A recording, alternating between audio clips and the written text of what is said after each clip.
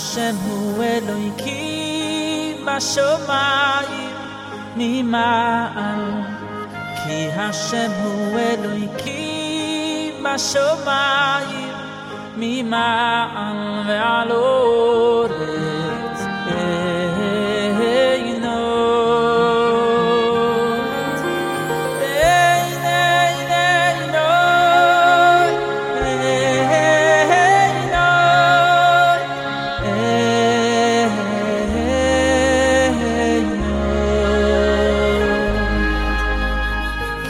Hashem hu Eloki bashomayim mima'al.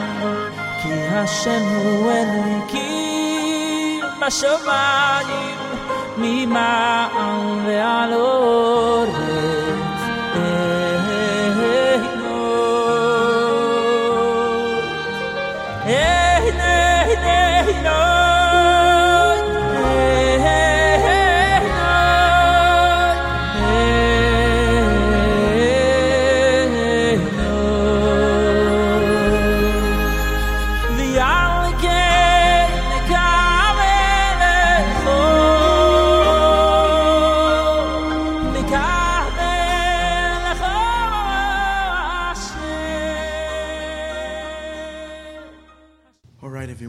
Thank you for coming. Good evening. Tonight's class, so we have a few dedications. The CD this week was dedicated by our dear friend Velvel Zickman, and this is in honor of his mother, whose yahrzeit is going to be on Sunday, I think, Matzah Shabbos, the 25th of Shvat, Dina Rezel Bas Yitzchak Aaron, Allah HaShalom. May her neshama have a very great aliyah to the greatest of heights. May she channel lots and lots of blessings to you for all that you need and all that you want in the material and in the spiritual. Much, much blessings. Thank you so much.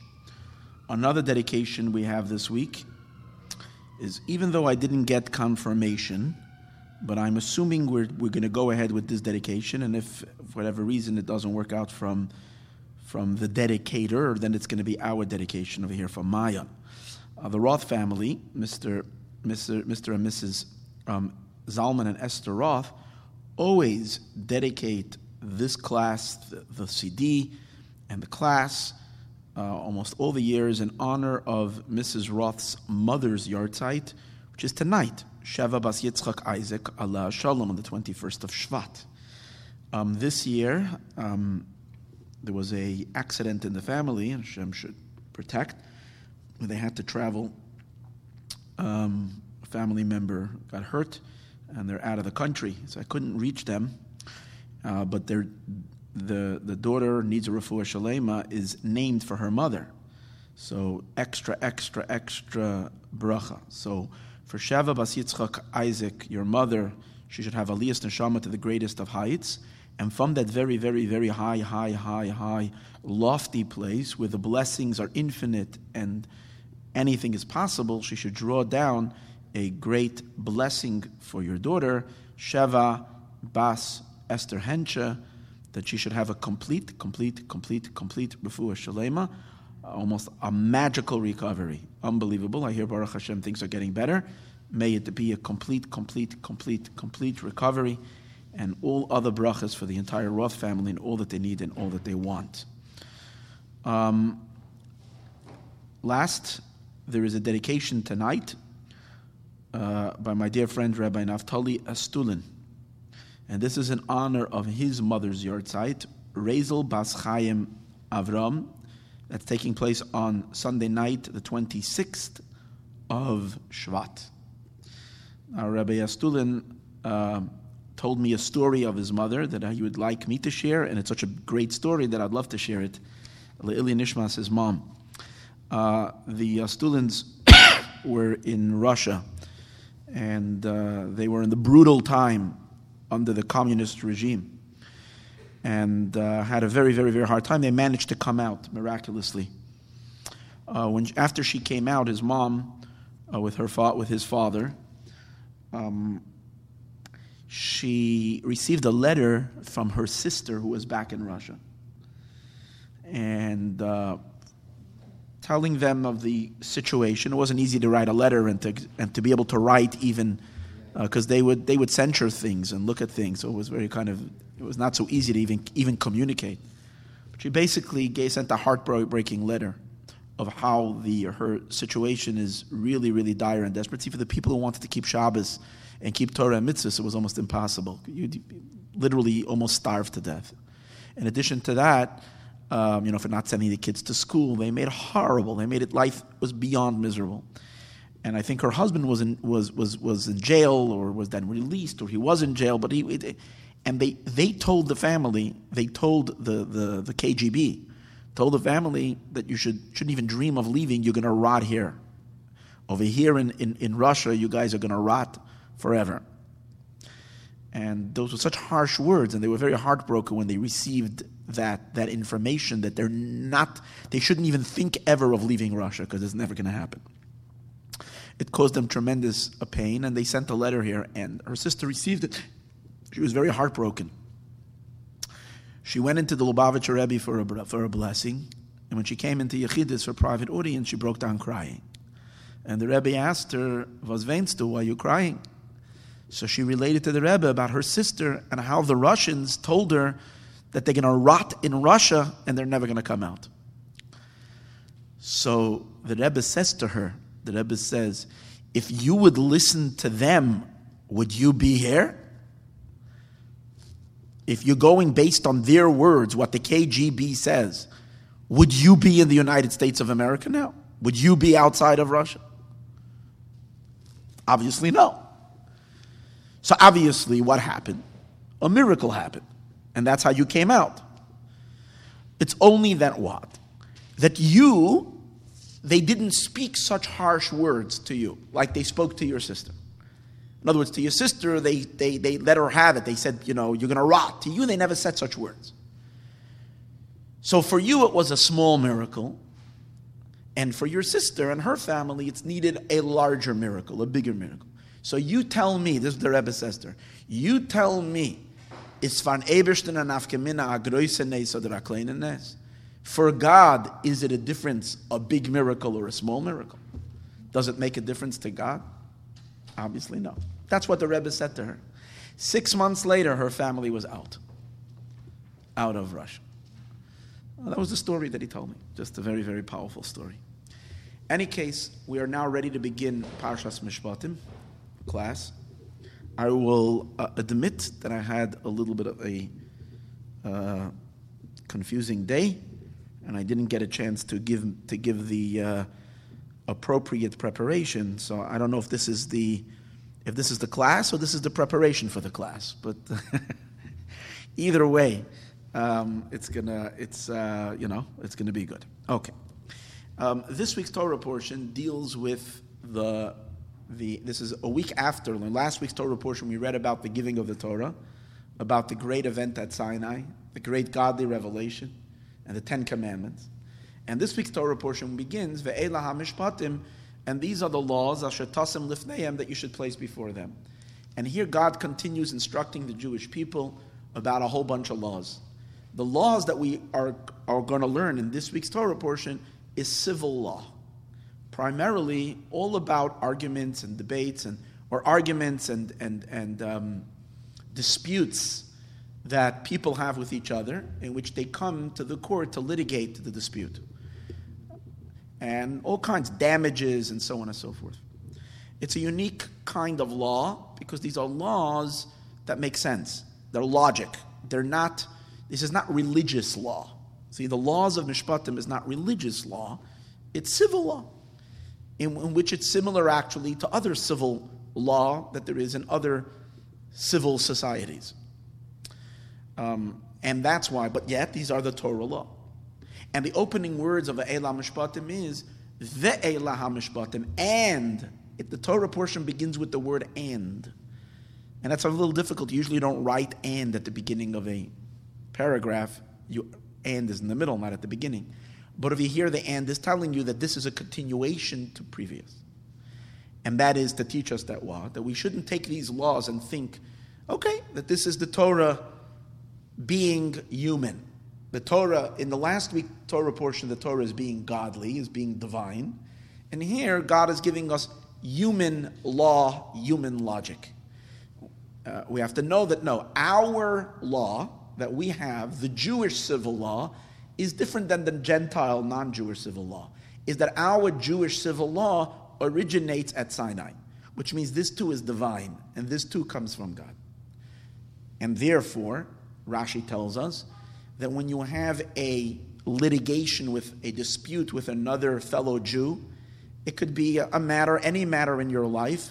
Something was stolen and you have someone that you're accusing for theft, and it's another Jew, or it is some other kind of damage that you want to sue someone for damages that incurred as a result of their negligence or whatever it is. You should go to a Beit Din. You should go to a Jewish court. You should not bring the person to a non-Jewish court. You should go to a Jewish court for litigation. And the reason is because you want to be judged by a godly law and not be judged by a human law. And Rashi takes it so far. Even in a case where you know that the civil law, the way they are judging it in the law, because you're a lawyer, and you know the laws as it is written, let's say in the United States or California law, let's say you know it's the exact same law as the law is decided in Shulchan Aruch, the same like the Talmudic law. And therefore you know that the conclusion is going to be the same. So if you realize that God wants this person to pay so-and-so for the damage that they've done, and they're actually going to be given the same amount that they would have been taken, and the same litigation that's going to be, or the same verdict that's going to be given like it would be given in a Jewish court, so what's the difference who you go to? So Rashi says no. You still have to take it to a Jewish law. Why? Because you have to recognize that these laws are coming from God, and therefore we as Jews are living in a godly space, in a higher space. And therefore even our aspects that are governing our everyday civil life, in which we are governing all the aspects of our life, are also connected to the incredible godly revelation at Sinai. That's the idea which we see. So we see over here that we're dealing with what kind of law? Laws that are so logical, that are making so much sense, that to the point that it's possible that the Gentile courts are going to come to the same conclusions like the Torah law. That's how logical it is. And that's what this Torah portion deals with, which is kind of a little bit of a downer, because we just received communication with God. We just had a moment of such spiritual ecstasy. We would have hoped that right after the giving of the Torah, we would learn some esoteric Kabbalah, right? We learn Kabbalah, give me Jewish, give me deep mysticism. And now why are we now talking about such down-to-earth subjects and such down-to-earth logic and reason, in which I don't even have to receive it from Torah, I can receive it from anybody, even if I go to the local courthouse. This would be the way of thinking of the Gentile judge. It would be kind of strange. So why do we have such law? But over here, we have to realize that in Parshas Mishpatim there is something extremely, extremely powerful, and something amazingly deep, and that has to do with the idea that I just mentioned before. If this would just be down-to-earth human logic, so why in the world are we connecting it to the revelation at Sinai? Why is the Torah beginning with the word "and these are the laws"? And what difference does it make if I litigate at a Jewish court or if I litigate at a non-Jewish court? What's the difference? If it's just the law, as we mentioned earlier, this is not just the law. This is divine. But what is unique about Parshas Mishpatim? What's unique about this week's Torah portion is the merging together of the divine and the human. God's merging with our human minds, with our understanding. We spoke last week in the class that the whole idea of the giving of the Torah is to enable God to descend into our world and live comfortably in our reality. And when a person studies Torah, their mind becomes a vessel for God to enter. And God kind of is assimilated into our life and into our being, and we become unified with Him. Now, when you're studying Torah, but this Torah that you're studying remains a little bit mystical and above and abstract and above your head, then the mergence of you and it are not complete. The way you're studying is it by surrendering your mind and accepting certain spiritual ideas. But what does that mean? It means that the concepts are aloof. They're above you. They're godly. They're not you. The beauty of Parshas Mishpatim is that God is coming down so low. He is formulating himself into a formula that the human mind can apprehend and conceive and understand it so well that at a certain point you don't even realize that this is divine law. You start thinking that this is human law. This is logic. But what does that really mean? What that really means is that Hashem is enabling you to merge with him on your terms, meaning at a level that is so much us, so much of our brains, of our humanity, of our human side. God is permeating our human intellect and our human mind thoroughly and completely. So we are becoming so holy and we are becoming so godly. And that's the ultimate fusion of God and the world, precisely with these laws. However, it is important that we always bear in mind that when the law becomes so normal and neutral and regular in our mind, and that these godly ideas become so tangible and so much part of our regular thinking, that we don't lose the sense that this is really divine. And that's what the Torah is instructing us. Don't think of it as just plain human logic. Always recall and understand the divinity, the godliness, the infinite light, the infinite energy of God that is contained in these laws, even though it's packaged and it is brought down in a way that it is. God is only doing you a favor, so to speak, by making himself so down to earth, so that we can grasp him and unify with him in a way that is so internalizable, so much us, and in a way that we can really, really absorb it in a very, very deep way. That's the reason. To take this a step deeper, and really take this a step deeper, and the idea is as follows, a very, very powerful idea. And that is that the true reason why the world that thousands of years ago looked very, very, very much like a jungle in terms of humanity and people associating and interacting, social life between people and people, between governments and governments, between tribes and tribes, was literally barbaric. The reason why the world has become so civilized and so advanced in terms of its ability to be able to coexist in harmony one with each other, we still have a way to go. We're not yet completely there, but the unbelievable advance of the world of humanity to be able to create a civilization where people get along. There are criminals still, and there are some bad guys, and there are some bad governments, and there are some corrupt governments. But overall, for the 8 billion people that live in this planet, this world is a far more pleasant place to live in than 100 years ago, than 300 years ago, than 1,000 years ago, than 2,000 years ago, than 5,000 years ago. Way, way, way, way better. And the reason is because man's thinking, humans made progress in their ability to understand and to appreciate how to coexist with each other, how to live with each other. That came from what? From all this, what we might say, civil law that was developed, the way it is decided amongst people, the basis of coexistence, the basis of cohesiveness between people and people, set the stage, right, of the way life is governed. All of this came about as a result of the giving of the Torah. The giving of the Torah by God, and not only God, but here's the beauty of it. You say, well, if it's all the giving of the Torah, so why doesn't everybody realize that the Torah is so great and that God is the one who kind of enforced his rule over the world and made the world civilized? If you'll ask a professor of law, they won't necessarily admit that all of this is based on godly law. It's a Torah law. It's the way humans have developed. Humans have developed with a conscience, and humans have developed with a sense of coexistence and the like, and we figured out a way that works.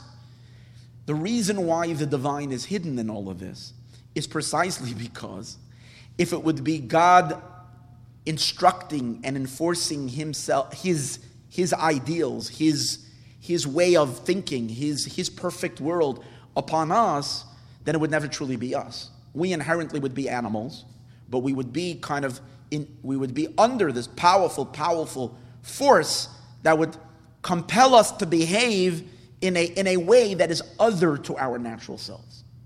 So therefore, how does God influence human thinking? That we reach a state of perfect civilization, of perfect harmonious existence, of perfect brotherhood, so to speak, amongst all the 8 billion people that there are on the planet, that people live to coexist and live in a world of justice, in a world of fairness as alike, and the like, that the way God influences mankind is in a very, very, very, very subtle way.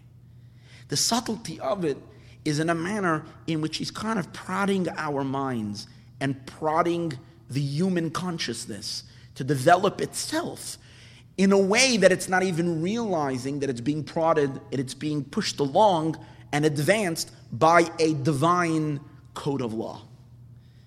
See what I'm saying? It's not in a way in which it's being forced. It's being done in which God plants ideas in the cosmos. He plants ideas in the universe. And creates thinking patterns. It creates certain ways of society, understanding, progressing in the way in which it makes sense for people, certain ideas, certain values, value systems, certain rights that a human being has, the right to live, the right to practice their religion, the right, all these things that have kind of become part of mankind's advance. These are all ideas that the Torah kind of has influenced and put into the world. And by Hashem bringing His will, which essentially is utterly godly, infinitely beyond any form of logic, because this is Hashem Himself, the Torah is totally one with Him. By God contracting His infinite will and desire into a system of divine logic, which is the Torah. The Torah is a system of godly logic in which God lowers His desire and want into that system of logic. That system, and by giving that logic to the Jewish people, and the Jewish people studying that over 3 millennia, and practicing that in their lives in this world, they create ripple waves and effects into the rest of humanity. Now, it doesn't mean that every person in the world is going to behave absolutely synchronized with the Torah, but it means in a very, very great way, there's great strides made in the overall development of mankind to live based on the essential precepts and values that the Torah sets for the world. So comes out, according to this, the reason why it makes sense in people's minds that thou shalt not kill, and that is wrong. The reason why makes sense in people's minds certain basic ideas of morality, of marriage and the like, that have been conceived in the mind of the global consciousness. The reason why there is an understanding in the global consciousness that a person is responsible for their acts, for their behavior. And if, God forbid, someone causes damage to someone else, they're responsible and they have to pay. That was not the way people lived 3,000, 4,000, 5,000 years ago. It didn't exist. The mighty ruled. Whoever was stronger took advantage of the weaker. That's the way it was. There was no accountability. The reason why this came about is because the Torah, for thousands of years, has been dripping slowly, like a person receiving a IV drip. It was slowly dripping and dripping and dripping onto the collective consciousness of humanity, creating certain understandings and creating certain ideas. The reason is because the Torah is the blueprint through which God created the world. When God created the world based on the Torah. So therefore, when the Torah has a certain way of thinking, a certain logic, a certain idea, a certain value system that the Torah sees is the way people ought to live, that value system eventually, it's not immediately, but eventually becomes the universal value system that impacts all of the world. And obviously, it shows up in different countries, in different societies, stronger, and then mankind advances. It doesn't happen everywhere at the same time. There is an advance, there is a progression. This idea that Torah becomes assimilated into the human consciousness, not only into the Jewish consciousness, but into the vast universal Gentile world, this idea, that's the novelty of Parshas Mishpatim, of this week's Torah portion. Last week's Torah portion, we have a revelation of God. We have a people that dedicate themselves with excitement. They want to surrender themselves. They want to be spiritual. They want to be connected. Great, wonderful. That's great.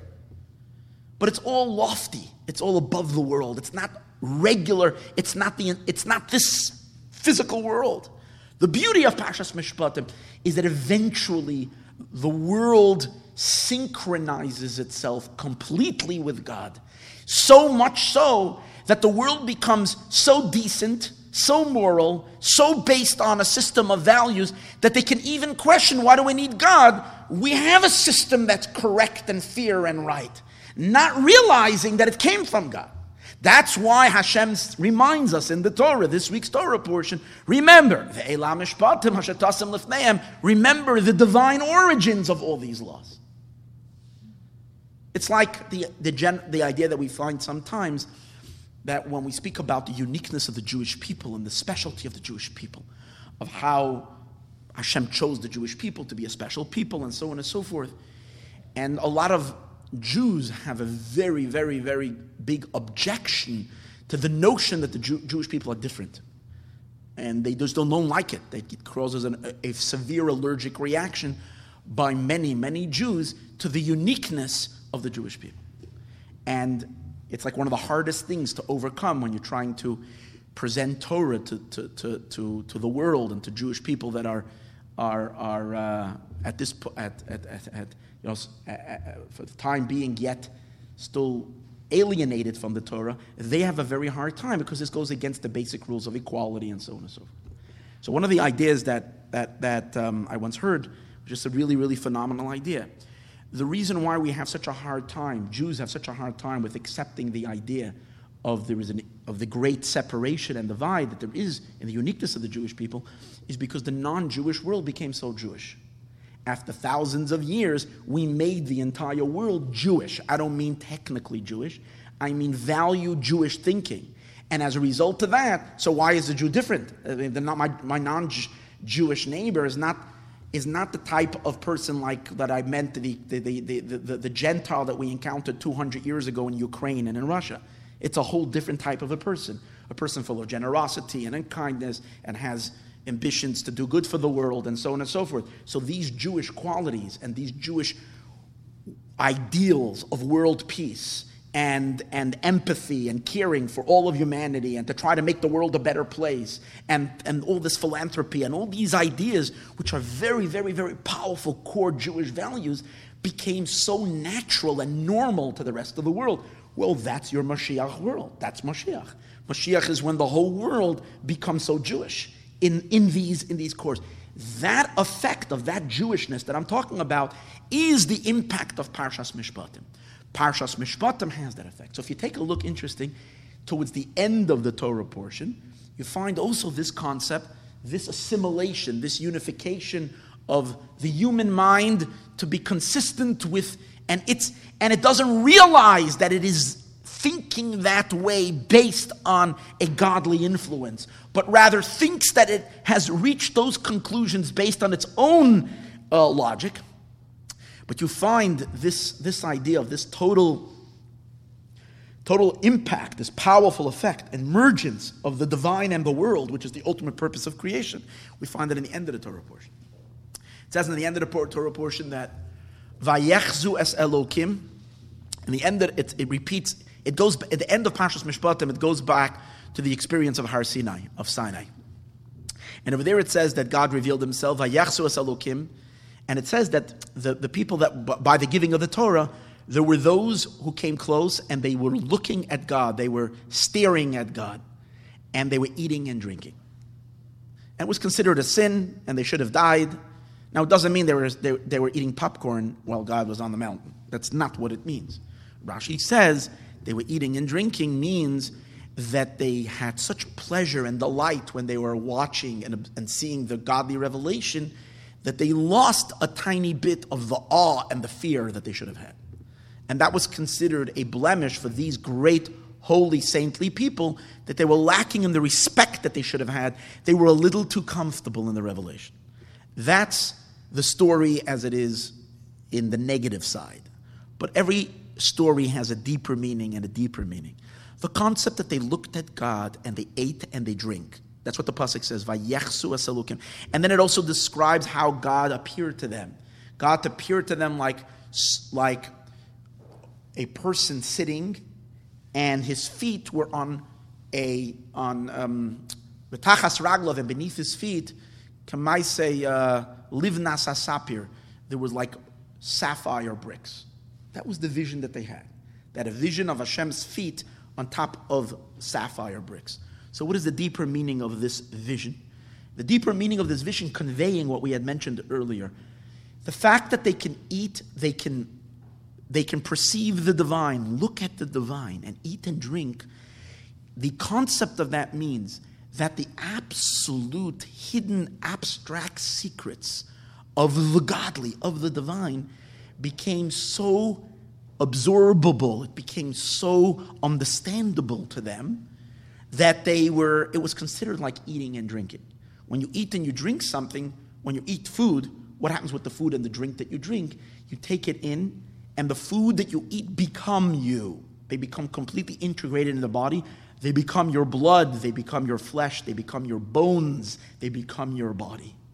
They had a divine vision, and we would think, they're human, and human is temporary, finite, limited, and God is infinite, eternal, forever. As the Zohar says, Leis machshava tfisa, there's no thought that can grasp him. So the secrets to be, when a prophet, for instance, had a prophecy, they generally had to have an extra out-of-body experience. Their bodies would they would go into a state of extreme convulsions. Then for maybe even they would fall faint on the floor. Their souls would ascend above their body. And in that experience, they would experience the vision of God. That's the way it was. Because what do you mean? How can a human being experience what angels can't perceive? And angels... But here, the beauty of this moment of the giving of the Torah was, since God desires to have a home in this world, since God wants to marry us and be in a complete relationship with us, and it began by the giving of the Torah, there was a moment of complete fusion of God and the world, to the point they saw the deepest secrets, they beheld the God Himself, and at the same time, in what way did they interpret it? How did they perceive it? Like eating and drinking. It's the concept that what we spoke many times, the teachings of Chasidus before Mashiach comes are taught to us in a way that everyday laymen, everyday ordinary people can learn the secrets that Reb Shimon Bar Yochai studied. You see, it once was a time years ago that in order to study these secrets and to understand them even, one would need to be a tzaddik that fasted and did all kinds of mortifications and purified himself and reached the ultimate state of refinement, and dip himself in a freezing cold mikveh That's what the holy tzaddikim did, live in a cave and eat carobs for 15 years and nothing else. That's what... And then with that refinement, to the point that the body was almost not a body anymore, it became like spirit, then they could conceive secrets of the Torah. Today, children can study the secrets of the Torah through Chassidut. Chassidus gives us the deepest secrets of the Zohar, of the Reb Shimon Bar Yochai, in a way that we can study, we can understand, and an average person, even a person who didn't study much Torah, the Zohar says that right before Mashiach comes, the secrets of the Torah are going to be spilled everywhere, and people are going to know them. That's the idea.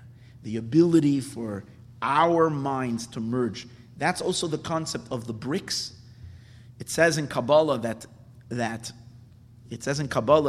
stones and bricks, in Chassidus rather I should say, it speaks about the difference between stones and bricks. Stones and bricks are also stones. The difference between bricks and stones is that bricks are man-made stones, and stones are original stones. God made stones and man made stones. So stones in general represent language, words. Because just like words and language is made up of a bunch of letters, and you put letters together, and that's how you create sentences, and sentences turn into paragraphs, and paragraphs turns into chapters, and you write a whole story. So too, you put a few stones together, you create a wall, another wall, and so on and so forth. You have a building, and so on and so forth. The concept that letters are stones. But there's two types of stones. There is God-made stones, and those are the letters coming from God. That's called Lashon HaKodesh, the Holy Tongue. The Holy Tongue, Hebrew, the Holy Tongue. And then there is man-made stones. Those are all the other languages. Today's days, you can study the deepest secrets of the Torah in English. You can study the deepest secrets of the Torah in French and in Spanish. That's the idea that under God's feet, there were bricks of sapphire. Sapphire represent the idea that it's brilliant, it's clean, it's as clean as can be. It's shining, but these shining bricks are made... I remember, and I still know a previous generation of Jews who the notion, when you're teaching Torah in general, and especially if you're teaching esoteric ideas, Chassidus, deep ideas, and you're teaching it in English, would give them a heart attack. Because to them it was so profane. That's like profanity. How do you take these secrets? These things are meant to be given over in the Holy Tongue, at best in Yiddish, because Yiddish is considered a mediating language between Lashon HaKodesh and other languages. It's a very essentially Jewish language. In such a language, you speak such holy words. In English, that's so coarse. How can you take, it's almost like you're contaminating its holiness by making it so worldly. But the purpose of creation is the exact opposite. That God's truth should permeate everywhere and everything, completely. And therefore, under his feet, there are bricks, not stones, bricks. Bricks are man-made words, other languages, but they're filled with godly light. This is the whole concept of Parshas Mishpatim. The ability for the ultimate emergence of Hashem in the world. Now, interesting idea is as follows. When we look, Parshas Mishpatim is a parsha in the Chumash, in the Torah, which is the written Torah, but there's also what we call Torah Shebal Peh. And Torah Shebal Peh is the oral law. And what is the Torah Shebal Peh, the oral law, is a commentary or an explanation on the written law. So in Torah Shebal Peh, the laws of Parshas Mishpatim make up a tractate. The tractate that they make up is what we call the tractate Baba Kama. Seder Nezikin. There is a tractate in the Torah or in the Shas, in the Talmud, there is a Masechta called Masechtas Nezikin. Now, for most people who are familiar with Gemara, will say there is no Masechta called Masechtas Nezikin. There is a Seder called, a whole section called Nezikin, but there is no Masechta, there's no tractate Nezikin. However, the Gemara says that really there is a tractate called Tractate Nezikin. Nezikin means damages. And it has It was because it was such a large tractate, because it's such a thick, it would have been such a thick volume, it would be such a thick Masechta, they divided it into 3 tractates. Baba Kama, Baba Metzia, and Baba Basra. Which Baba Kama means the first gate, Baba Metzia means the middle gate, and Baba Basra means the third gate. Which means they took one, basically this tractate is civil law. That's what the tractate is. And most of the tractate is built on the verses of Parshas Mishpatim, of our Torah. But it's divided into 3 parts. The first one is Nezikin. The first one is Baba Kama. And the second was the first gate. The second one, Baba Metzia, the second gate. And Baba Basra, the last gate.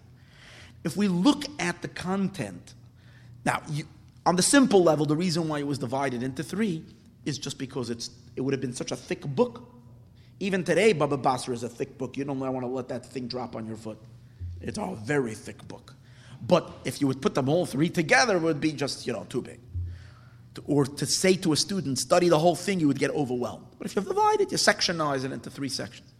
But if we think about it deeper, we realize that these 3 Masechtas have these 3 parts of this one Masechta have within themselves 3 levels of law. Very, very far. Let's take a look. Baba Kama deals with, the first portal, the first gate, deals with laws pertaining to damages, where one person or where there is a possibility of serious damage or infliction. Or let's put it this way.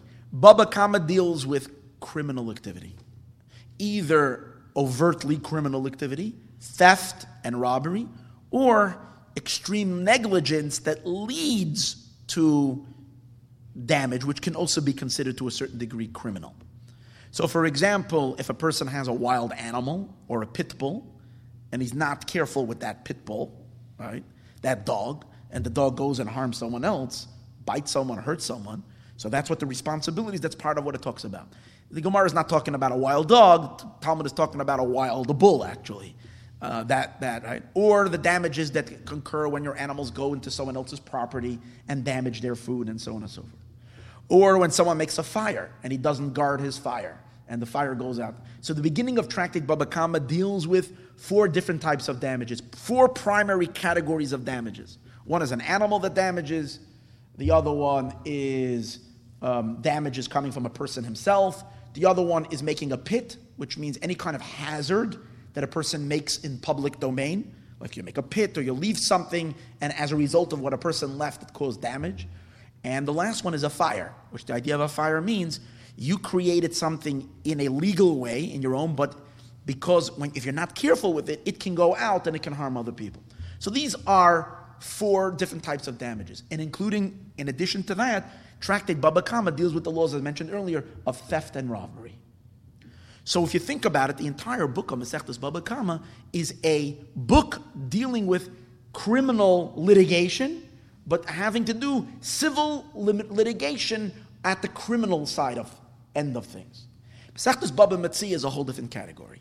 Tractate Baba Metzia deals with arguments and disputes that people have, not where anybody is being malicious or anybody wants to or did anything harmful to the other. It's just in the course of everyday living, there will come up disputes and arguments between people. An employer and an employee have a dispute about payment. He did the job, he didn't do the job completely. No one over here acted maliciously and so on and so forth. It's very possible that they both think they're absolutely right. They have an argument. 2 people saw a lost object. They both ran and they both picked it up at the same time. This guy said, I found it. The other guy said, he's found it. There's no damage over here. There's no criminal activity, but there was an argument. There was a fight. The 2 people are really upset at each other. They're coming for litigation and so on and so forth. Or you have the 4 guardians. You give something to guard to someone to watch your property, and which is actually discussed also in this week's Torah portion, and something happened. What is the degree of responsibility? Over here too, you have the litigation of the argument of the two parties who are arguing and coming to court. That is the laws of the second part. Again, it's not criminal, it's not malicious, but there's still a fight, an argument going on, a dispute about who's right and who's in the wrong, and so on and so forth. Tractate the Baba Basra, which is the last and final gate of this Seder called Seder Nezikin, deals with laws that govern the way we set the stage for coexistence between people. For instance, it begins with the laws of neighbors or two people that are partners in a certain house or in a field and so on and so forth, and they decide that they want to split. So what's the way that they can build the wall? Who's responsible for the wall? How do they build it? They both have to build the wall. They're both going to join together. So it's giving instructions of how they're going to go about and live in this coexistence. So you're not dealing with any argument. You're not dealing with a fight. It's giving you the laws of a sale. When you're selling something, what are the laws? What's included in the sale? What's not included in the sale? If I sell you my house, is the refrigerator part of the sale? Is it not part of the sale? What are they called? Not the utensils. The large utilities. If the utilities are looking for, if they're part of it, if they're not part of it, and the like. So these are, or inheritance. How are you going to divide a property? There is no argument. There is no fight over here. The Torah is originally creating a system in which we can live and remain friends and live in a happy way as a society. Needs to have laws, so on and so forth. So if you take a look at really these three Masechtas, you see that there is a progression.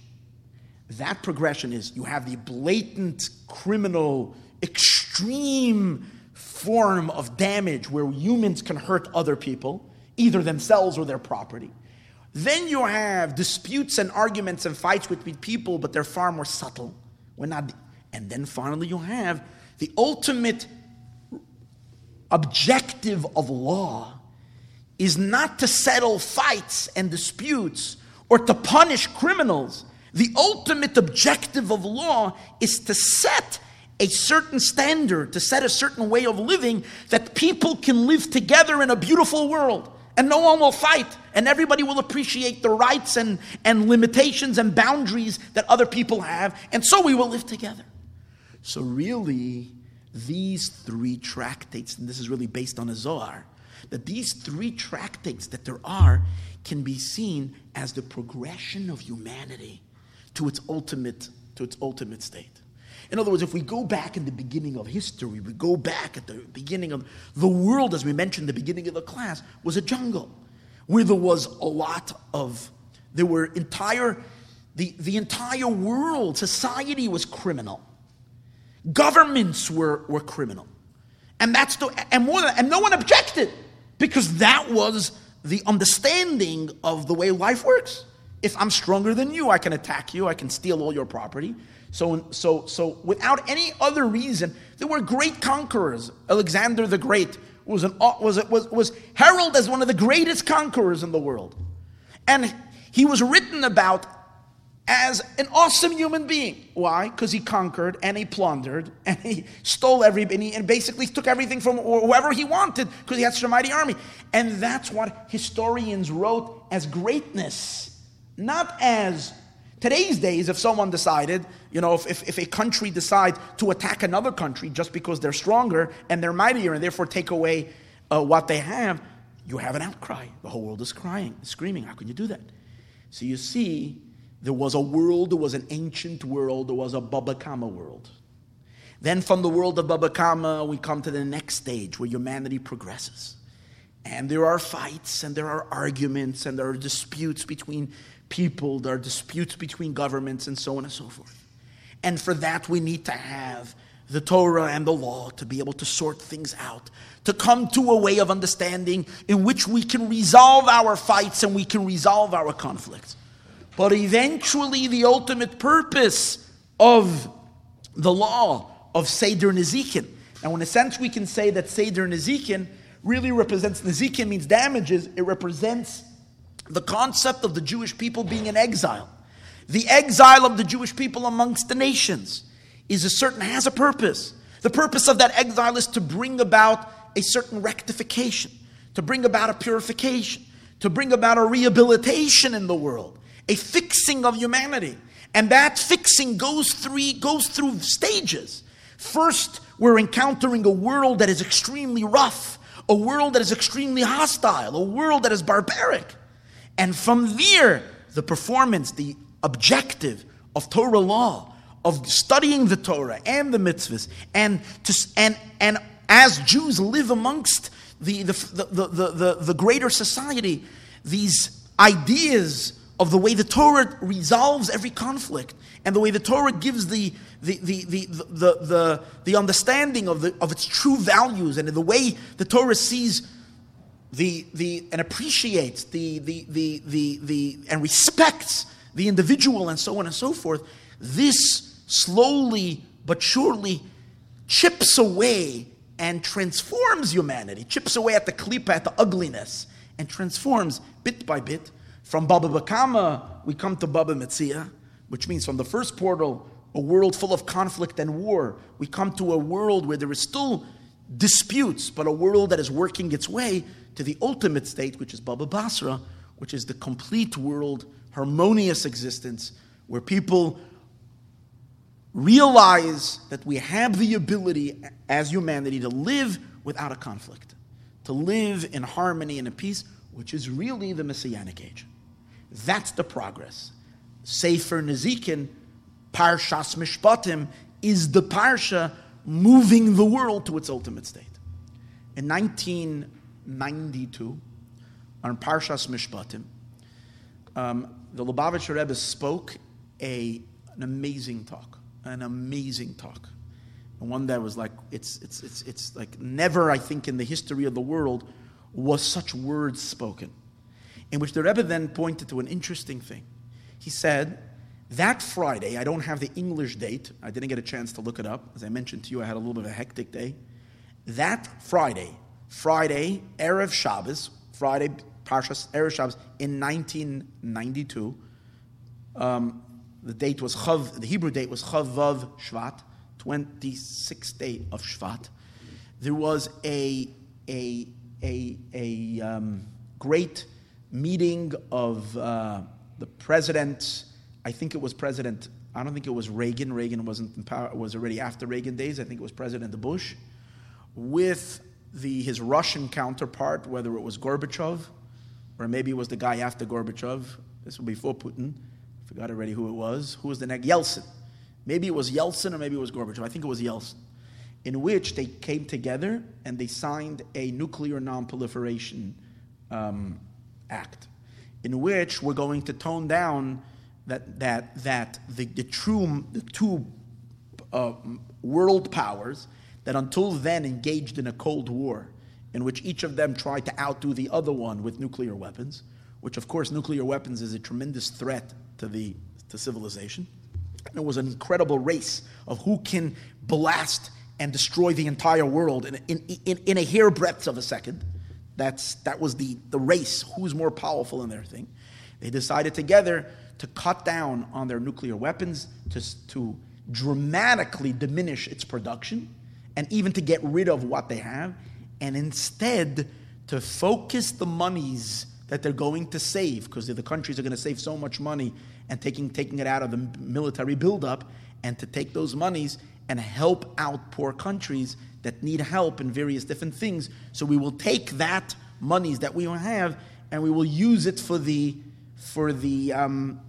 betterment of distributing food and distributing medical aid to poor countries in Africa and so on and so forth. This was the notion and this was the idea. So the Rebbe then at that time said that this is the fulfillment of the ultimate prophecy, or one of the great prophecies that it says that are going to happen when Mashiach is coming. In the days of Mashiach, it says that Mashiach is going to rule amongst nations, v'shafat bein amim. Once Mashiach is going to govern amongst nations, Mashiach is going to be an awesome king in which everybody's going to see his wisdom, and all of the world is going to surrender to his judgment. So instead of nations having to ever worry that conflict is going to lead to war, is going to escalate to a war, to some kind of an aggression, Everybody's going to be confident that Mashiach is going to resolve all their conflicts. And as a result of that, there's no need to prepare for war. So what is going to happen, the Navi says? The people are going to take all their weapons, char bechem, their swords and all their weapons, and they're going to turn it into plowshares, which means they're going to turn it into farming equipment to help grow produce. That means to help feed the planet. That's a prophecy. So the Rebbe said at that time that you should know that as a result of sin, why did that happen? Why did that happen on Parshas Mishpatim? On Friday, Parshas Mishpatim, that's when the announcement happened. And where did it happen? In the UN, in New York. And that's where it took place, this agreement. So the Rebbe at that time said as follows. Since the Jewish people have completed their work already, because as the Rebbe had pointed out during that time, that in 1990, we have entered into the Messianic era. And we, the Jewish people, needed to do a certain amount of mitzvahs, a certain amount of Torah study, to purify the world, to rectify mankind, to create a rectified human being. We've done that work already, and we've completed that work. So mankind has reached already its culmination of its completed state. Obviously, once Mashiach will come, and there will be a powerful, powerful godly enlightenment, of course, then all the little problems that there's still left over, of course, I'm not saying that the Rebbe never said that there isn't a criminal, there aren't petty criminals, and there aren't murderers, and the jails are still packed with people, and there's all kinds of stuff going on. But as much as we can say mankind advances on its own as a result of Torah before the great godly revelation, but until that time, as much as was needed was already accomplished. Since we've already completed the job, and the Rebbe says it's Parshas Mishpatim, and Parshas Mishpatim is, the whole theme of Parshas Mishpatim is the Torah governing the world, refining the world through these three stages that we mentioned earlier, from the jungle state, from the criminal state, to that second stage where there's still the conflict and argument, to the ultimate coexistence of Masechtas Baba Basra.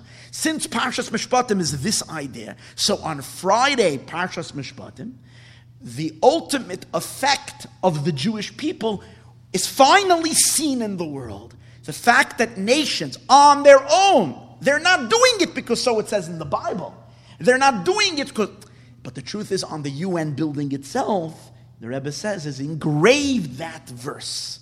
The verse where it says, I think it's a verse in Isaiah, in Yeshaya, "V'chatoisi char bechem le'itim," you will cut down your swords to plowshares, and so on and so forth.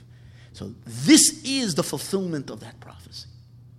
And he added, the reason why it happened, this great phenomenon. Now you shouldn't realize that this is in all of history. See, well, we don't realize something. We take these things. Okay, so that's what happened. This is a phenomenal change, historical change. In other words, until this time, people were in a mad race to be stronger. Why? Because war is a reality. War is a very real thing, something that needs to be reckoned, something that might happen any moment. So there always has to be the fact that I'm stronger than you, I'm superior to you. And if you dare mess with me, I can destroy you completely. The fact that the leaders of the world reached that understanding, that mankind can do much better if we will take all of our monies and resources of the wealthier countries and use them to help poorer countries, and so on and so forth. And we could create that utopian society where people live together in peace and in harmony. That, he says, that idea that it happened is an influence of Mashiach. And that's why he said, interesting, it happened dafke in the city of New York. That time the Rebbe said it had to do with the fact that his father-in-law, the previous Rebbe, whose job... The Rebbe says an interesting idea. The previous Chabad Rebbe's job, who came to America during that time and set up a powerful, powerful network in him, and then a continuation in the seventh Rebbe, that he set up this incredible network of thousands of emissaries that will go across the entire world and prepare the world for Mashiach. Get every Jew to do a mitzvah. Get even non-Jews, which was a very, very foreign idea. And many, many rabbis and many other religious Jews had a very hard time with the concept that it's our job and our obligation to effect even non-Jews to keep the 7 Noahide laws. But this is one of the campaigns of the Rebbe, because the Rebbe saw himself and his predecessor, the previous Rebbe, as those that were given the job to complete the work of rectifying all of the world and rectifying humanity. Since the Rebbe's residence is in New York, and that's where this great campaign to complete the work and rectify the world completely is in New York, so that's why that influence brought Yeltsin, or it was Gorbachev, or brought the great leaders of the world together to that messianic moment in which they signed that pact to nullify arms and to change it.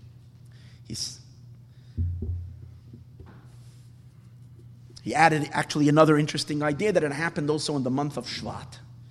It happened on the 26th day of Shvat. 26, he says, is the name of God, Yud Kei Vav Kei, it's the name of the numeric value of the tetragrammaton of the Yud Kei Vav Kei, which is what's going to inspire people when Mashiach comes, the godly revelation of Yud Kei Vav Kei, and happening in the month of Shvat, which Shvat, he says, is the yard site of his predecessor, of the previous Rebbe, and the day also that the seventh Rebbe became Rebbe, he says, so it's the influence of these tzaddikim, whose job is to complete the world, both in time and in space, in the city and in the month. And in that place, they made that declaration. So when I read this, of course, obviously the questions that people can have is, well, anybody that listened to the State of the Union address just last week, whether you're a Trump fan or you're a Trump hater, today's days it's hard to find someone who's indifferent. It's one of the two. But he clearly said that, we're going to build up nuclear weapons and we're going to protect ourselves. But he added an interesting line. He added a very interesting line. He said, of course, we would love to have a world where we don't need this, where we don't have any worries, but as long as we have regimes like North Korea and Iran that are a threat to the stability of the world, there is no way that we can let our guard down. We have to be so powerful as the ultimate deterrent. So one can ask the question, did we regress? Was the Rebbe talking about a state where Mashiach was about to come? And now that we have a situation where we have such regimes that are a threat to the world peace, that we do need to go back to an arms race and build up to be kind of protected against China or against anybody else who might have some kind of an idea, is this a regression? And it bothered me in a sense. But I think the answer to this, because I'm very, very inspired by that talk of Parshas Mishpatim, because the Rebbe so clearly said that, take a look, the world itself and the Gentile world and the world itself has already so developed itself into the Messianic age. It's already. But then we see that this kind of didn't keep up. So I think the answer is, I hope I'm right, I think the answer is like this. We had a Kodak moment. We had a moment where we flashed, where we saw Mashiach fully revealed in this world. We saw it happening, we saw it so powerful. Because another question, by the way, you can ask, and that talk the Rebbe speaks about, the whole job of the UN is to be an entity that brings peace to the world and creates this ultimate utopian society. But when we take a look at the UN, we see that there is so much corruption in the UN, especially when it comes to their attitude towards Israel and the attitude towards the Jewish people. So first of all, it needs to be understood that until Mashiach literally comes, until that time it doesn't say anywhere that people are going to love Jews. That doesn't say. So the fact that nations of the world become more progressive and become more civilized and have ideals of world peace, and that they have ideals of helping each other out, the UN did a lot of amazing things by sending peacekeeping things to different places, by spreading and helping food and doing all kinds of other humane things. These are all very, very, very, very, very great accomplishments. Obviously, until Mashiach comes, it's not perfect, but these are great accomplishments. It doesn't say anywhere that they're going to love Jews. Once Mashiach comes and there's great light in the world and Mashiach reveals himself and everybody then realizes that this tremendous development in humanity came about and is a result of the difficult and incredible self-sacrifice and suffering of a people that remained loyal to God throughout all these years and slowly injected godly consciousness into mankind and took heat and fire all the way to the Holocaust for their work in this purification and their rectification. At that time, people will be awed and literally crazy about the greatness of Israel, the greatness of the Jewish people. You are seeing it already in certain groups within the United States that have the utmost admiration of the Jewish people in Israel. But it doesn't say anywhere that that's going to happen before Mashiach comes. What it does say is that Gentiles will start thinking in Jewish terms. That, yeah. So, and they might not even like those that subconsciously have brought them to that state until they can fully embrace this holiness and this godliness. They might not even like, they might even feel hatred to the cause itself that's bringing them to that. That's possible. So that's something to understand, or something to appreciate. What I'm going back to what I said before, we had a very, very clear Mashiach moment. It happened in 1990, 1991, 1992.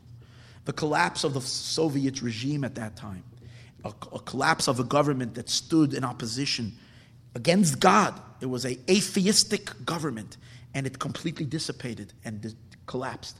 And a government that stood and blocked 3 million Jews from keeping Torah and doing mitzvahs.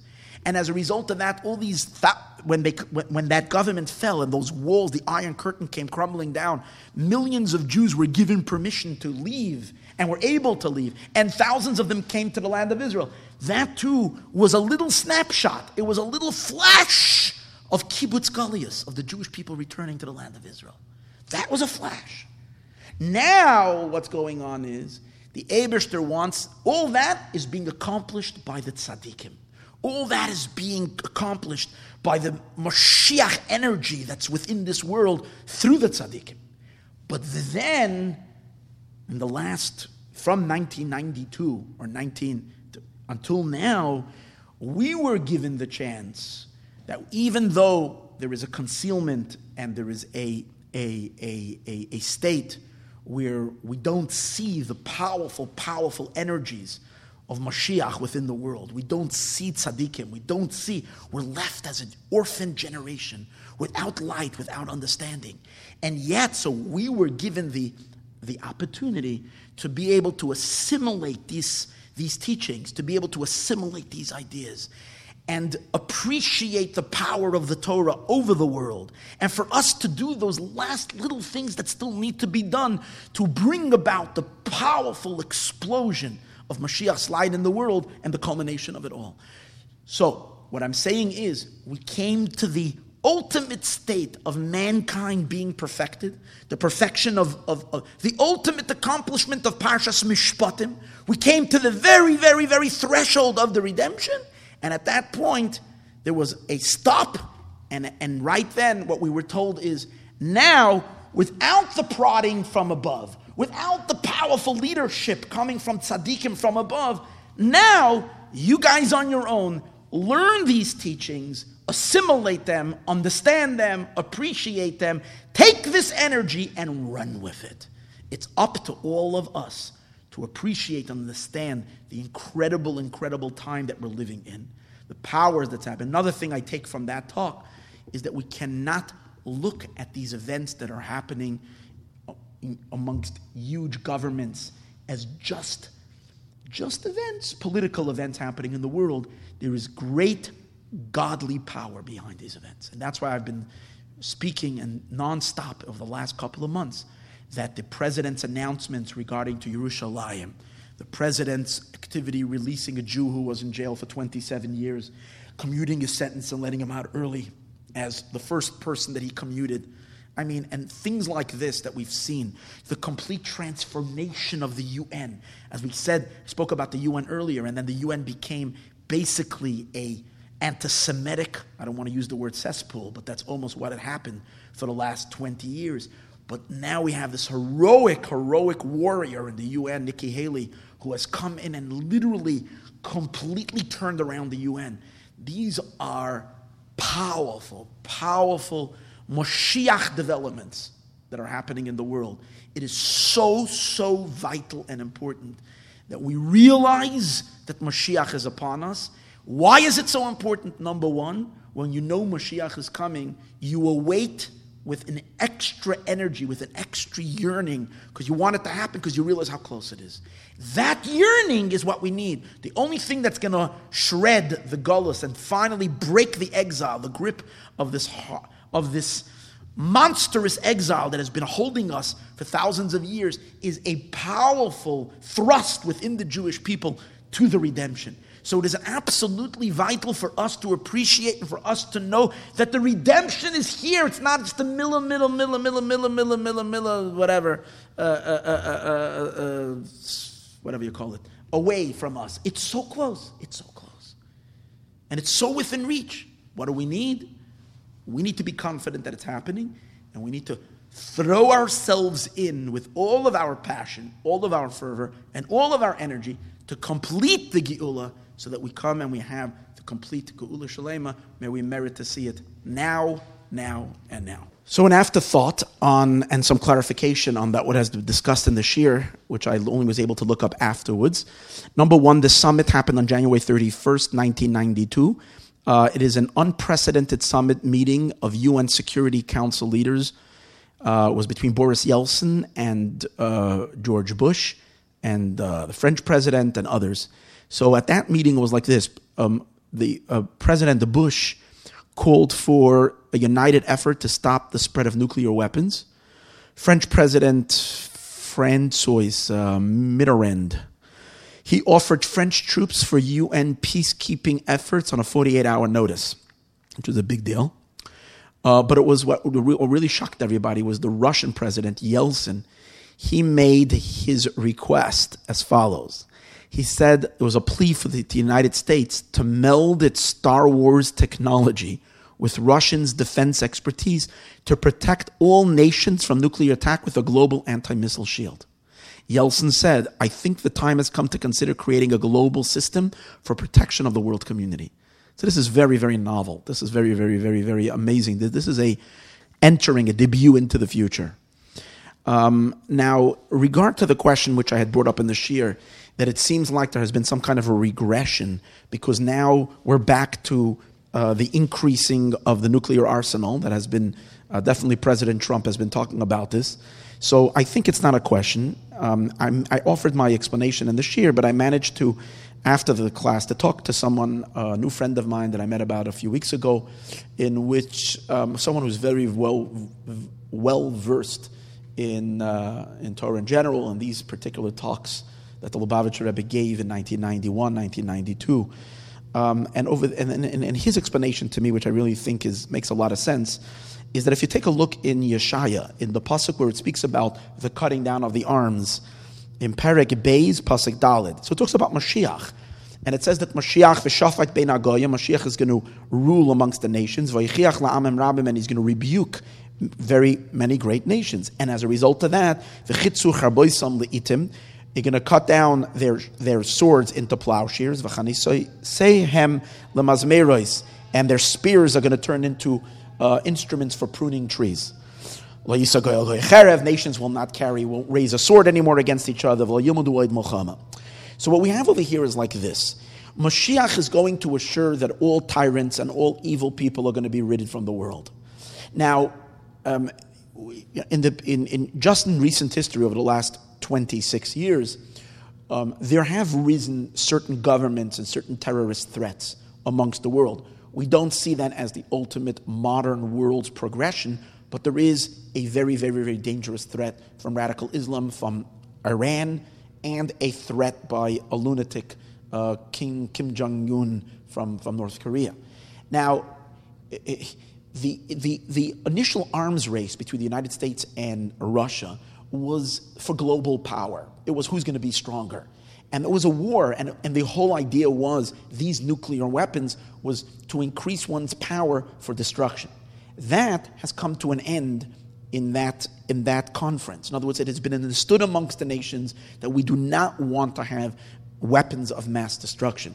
That's not the future of humanity or the future of the world. We are willing to put aside our personal gains for a world peace. Now, however, there are a menacing threat from various different countries. It is Moshiach's work to stop and rid the world, to prune the world from the last vestiges of evil that are still here. So the fact that President Trump announced last week that we have to increase our power and our might in the world so that it should act as a deterrent is actually using the nuclear weapons to advance the ultimate desire of world peace. And he said it himself, as I mentioned in the class, that ideally we would like a world where there is no mass destruction, where there's no weapons, that we don't need nuclear weapons, but being that there are so and so and so, we have to be really muscle men, so they shouldn't even think of making a war. So basically, this is Moshiach's work of ridding the world from the wicked, from that which is bad. So it's not chas v'shalom a regression, quite on the contrary, it's a continuation. And if you think about it, it's the opposite of the previous administration that was actually encouraging, or whether intentionally, probably unintentionally, but giving power to Iran, to someone who is a threat to the entire world at large, especially to the Jewish people. Now we see a total turnaround. So it's strength, but strength for peace, ultimate peace, and not chas v'shalom for the idea of war.